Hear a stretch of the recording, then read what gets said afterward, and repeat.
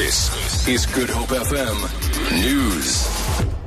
Good morning. The state is expected to apply for leave to appeal for a harsher sentence for Cape Flats gang boss George Geweld Thomas and 5 other accomplices in the Western Cape High Court today.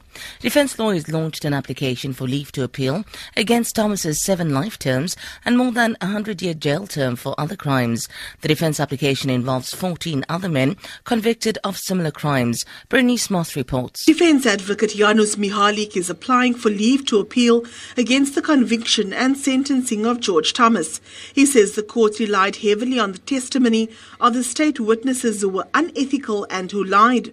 He also brought into question the deathbed statement of state witness Haywan Stradom, who said he was shot by one of Thomas's men as he was going to testify against them. Lawyers for the other men also said the court often only relied on state witnesses who were unreliable. They argued that the court had relied on witnesses whose evidence could not be corroborated. 2 men, Ashley Apollos and Ronald Swartz, are not applying for leave to appeal. Berenice Moss, SABC News, Cape Town. The Cuban 5 who attended a symposium at the University of the Western Cape last night say they are overwhelmed by the spirit of solidarity shown by the people of South Africa. The group arrived to a hero's welcome at the event organised by the ANC and its alliance partners. Speaking on behalf of the group, Rene Gonzalez says their mission in the US was to protect Cuba against terrorism. Learn above everything else how important it is to be united on one cause. I was part of a history that united on one cause the people of Angola, Namibia, and South Africa, and we achieved a big victory together back then. Mining union AMCU is expected to present gold sector talks with documents this morning in a bid to prove that it is now the majority union in the sector.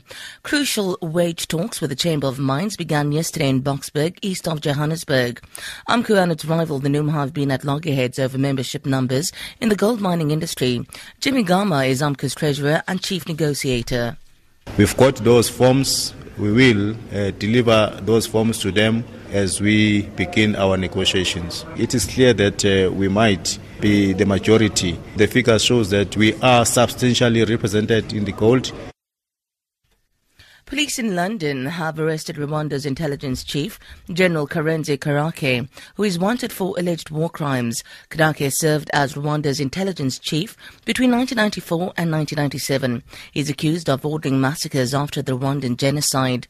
The BBC's Mark Urban reports. The Foreign Office has confirmed to the BBC that the police were acting on a European arrest warrant issued in Spain.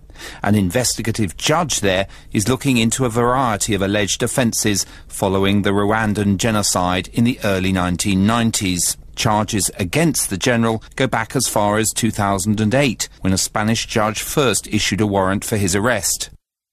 For Good Hope FM News, I'm Sandra Rosenberg.